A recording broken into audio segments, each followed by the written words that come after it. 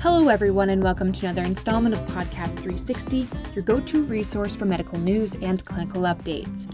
I'm your moderator, Jessica Bard, with Consultant 360, a multidisciplinary medical information network. The World Health Organization Global Strategy on Integrated People-Centered Health Services focuses on a fundamental paradigm shift in the way health services are funded, managed, and delivered. Davina Kanagisabe is here to speak with us today about her presentation at the International AIDS Conference 2022 titled Real-World Impact of Integrated Person-Centered HIV, Primary Healthcare, Better Uptake, Retention, and Health Outcomes across 4 countries. Davina is a Senior Technical Advisor for HIV and Viral Hepatitis with PATH. Thank you for joining us today. Can you please provide us with an overview of your session? Sure. Just to tell a little bit about PATH for those who aren't familiar, PATH is a global team. We're dedicated to achieving health equity so that all people and communities can thrive. And so we do this by advising and partnering with governments, multilateral organizations, social investors, and private sectors to solve some of the world's most pressing health challenges. And as part of our focus on the primary healthcare side, we do a lot of the work we do with countries and partners are to really think about how we can reimagine primary healthcare and how that's delivered and the systems behind it so that they're more people-centered and data-driven and gives everyone a fair chance at health and well-being. This presentation was part of a session at the AIDS 2022 conference, which is really trying to answer the question of how do we practically facilitate advancing person-centered HIV and primary healthcare during project implementation and just as part of everyday service delivery. And so the idea of integrated person-centered healthcare is certainly not a new concept, but I think that one that's been increasingly coming to the fore, especially during COVID-19 and especially now as we look towards global goals in 2030 for achieving universal health coverage. But the question is, what does integrated person-centered care look like in practice, and how do we make that happen?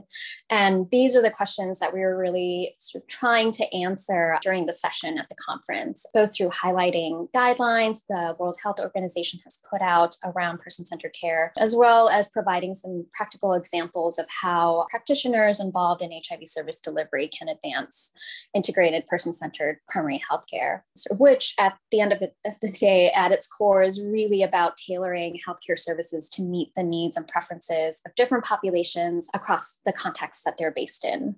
And so in my presentation, I highlighted 4 vignettes showing how we at PATH have adapted HIV service delivery to more holistically meet the needs of people living with HIV, the Democratic Republic of Congo and Kenya, to people in prisons in Ukraine, and then finally for gay, bisexual, and other men who have sex with men and transgender people in Vietnam. So the examples that I spoke to in my presentation really focus on 3 principles, among others, that PATH applies to advance person-centered primary healthcare. So the first principle is taking a whole person care approach by building onto the HIV service delivery platform to provide entry points to other health and social services that are critical to a person's overall well-being. So whether that be viral hepatitis and non-communicable diseases to mental health. So to provide an example, PATH in our PEPFAR and USAID funded programming in Ukraine and Vietnam have been adapting our HIV service delivery models to integrate access to diagnostic, treatment, and prevention services for other disease areas. So for example, in the Ukraine, we worked with the Ministry of Justice there to pilot, expand, and really systematize service integration. So providing people in prisons and other closed settings with access to a menu of comprehensive services ranging from HIV, tuberculosis, hepatitis C, and most recently, opioid agonist therapy at a single entry point.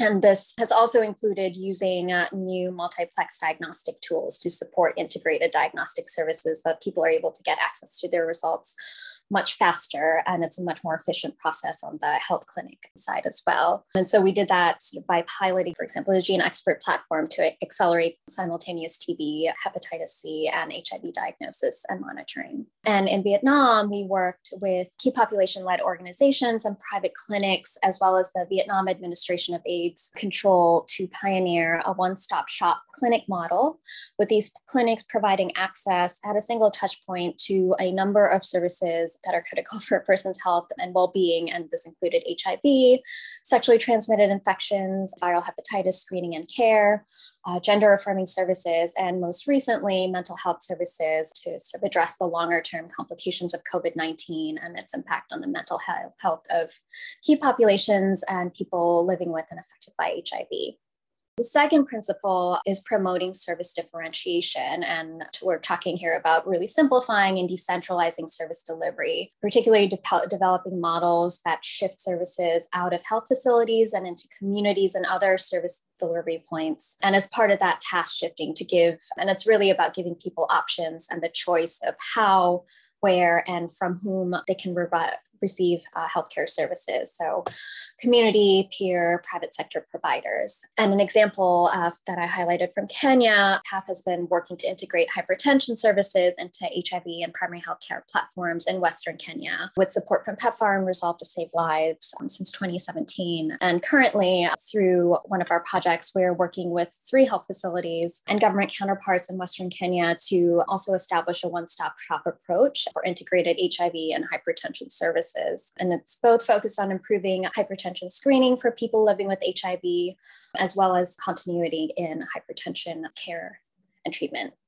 So we're doing this by sort of pulling on elements of service differentiation. So offering screening at 4 types of facility and community service delivery sites so that people are able to have a choice of where they can access those hypertension screening services, as well as integrating hypertension care services into 2 HIV treatment delivery models so that people are able to access care for hypertension at the same time that they might be picking up their HIV refills. And then as part of this model, we also promote task shifting. And so by using existing community health volunteers and peer educators to offer education on hypertension and do the initial blood pressure screening. And so third principle, and in my view, the most critical one, is ensuring that programming is really community powered. And we can do this by embedding human-centered design principles when we're developing new healthcare interventions.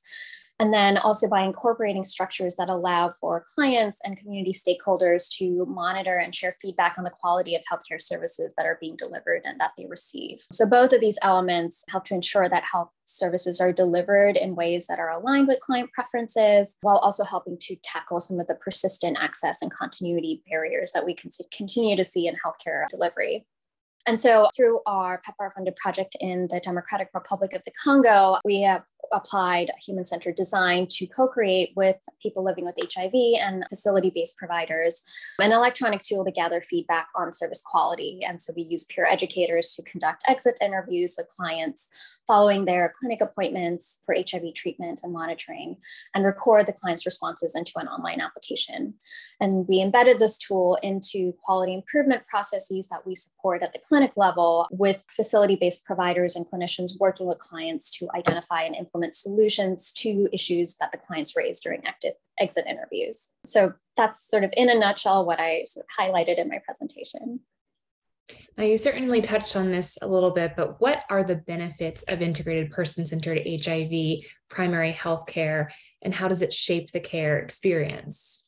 So the benefits of an integrated person-centered delivery approach is really that it leads to more flexible and simplified models that allow people to more easily and at their convenience access a menu of health, social, and other services at a single touch point. And these models, as I mentioned, also help to remove some of the barriers that keep people from engaging in care. And you can see the real world impact of these models when you look at numbers around service uptake and continuity in care and client satisfaction. And so to delve a little deeper into that and share some numbers. So in Kenya, with the project I spoke to, when we integrated hypertension screening services into the HIV platform, we were able to screen more than 3,500 people living with HIV at 3 facilities in 9 months. And that represents 90% of people receiving HIV treatment at these facilities. So the uptake of HIV screening increased greatly in 9 months.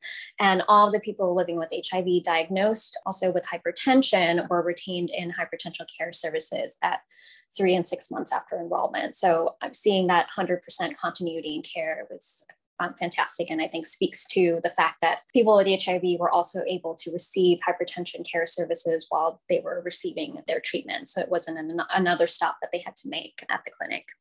In Vietnam, through our key population-led one-stop shop primary healthcare clinics, more than 3,000 key population clients were able to access a holistic package of essential health services in just 4 months. So with many coming to these clinics seeking HIV prevention or testing services, but then also accessing viral hepatitis services or STI screening and treatment or mental health or drug addiction counseling through that single entry point of HIV prevention and testing.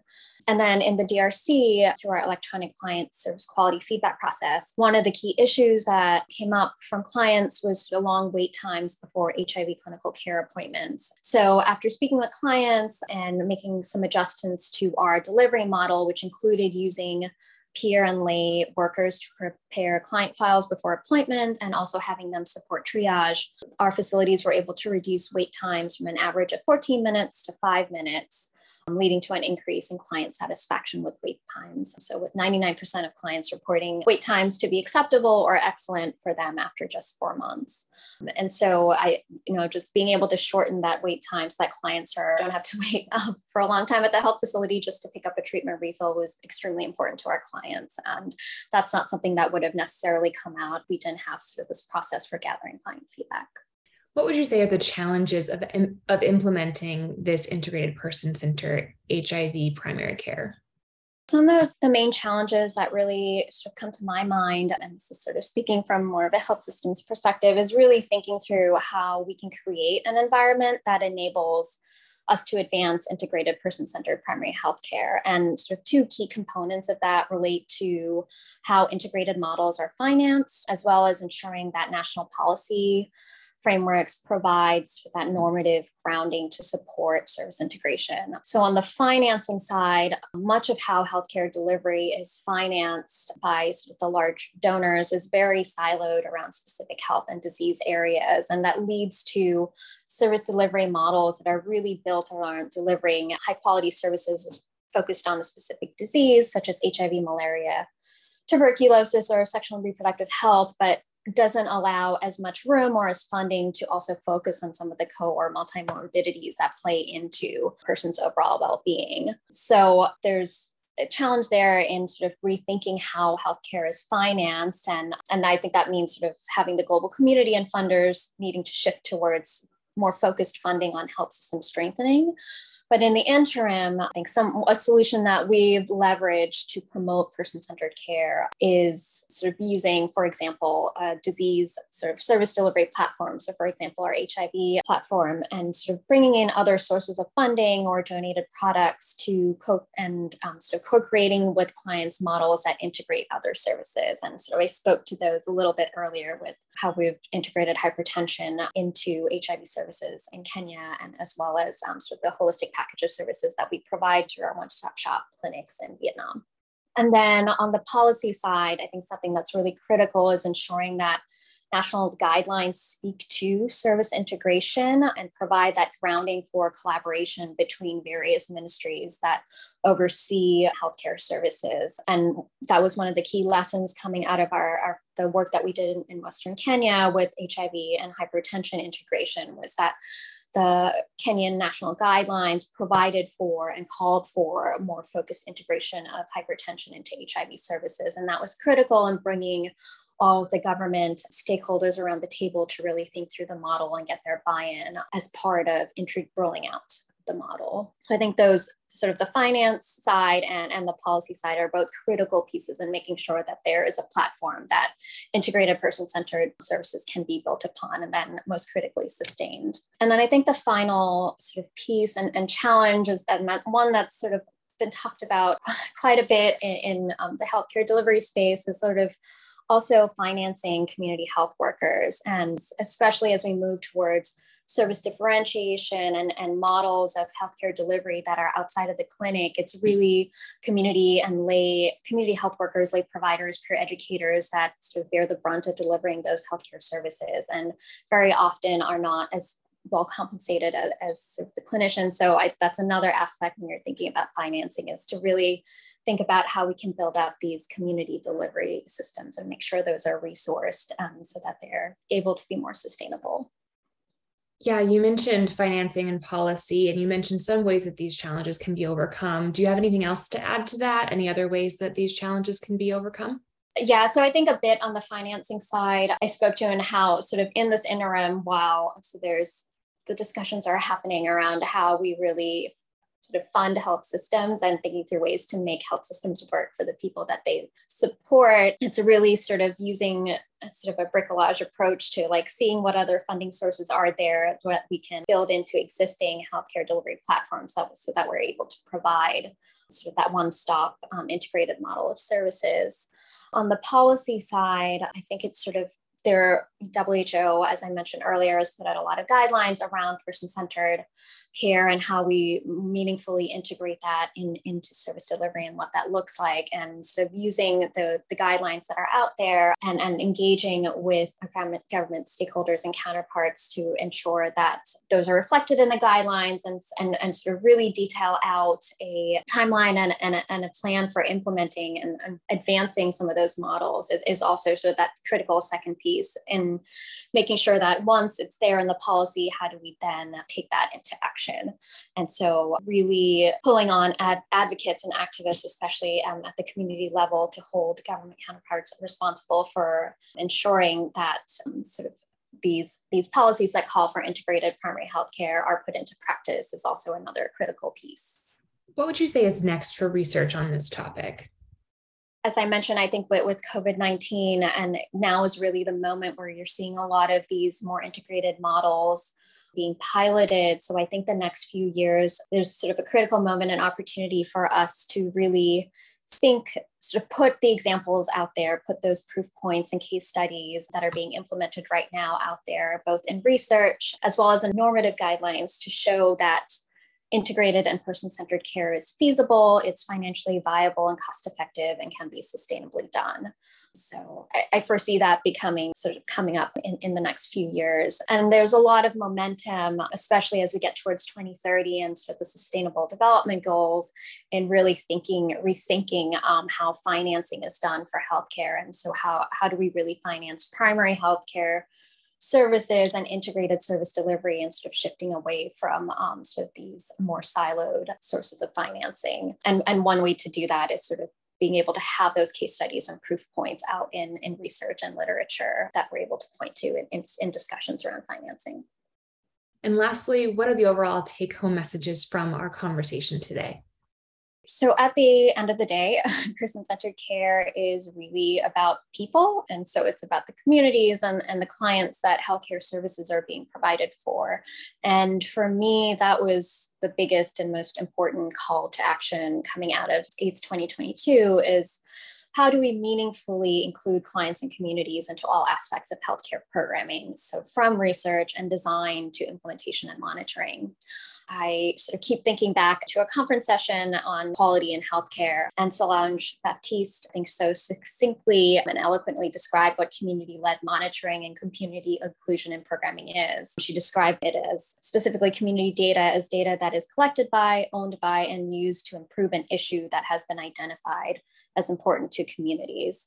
And so you're really seeing in just within that how communities and clients are reflected across that entire sort of programming spectrum. So for me, as long as we as healthcare providers and implementers and managers actively work to ensure that clients are involved in and lead the design, delivery, and monitoring of healthcare services, then we're well on our way to ensuring that healthcare services we are delivering and supporting are person-centered and help people not just survive, but really, truly thrive. Well, Davina, thank you so much for joining us on the podcast today. Is there anything else that you'd like to add?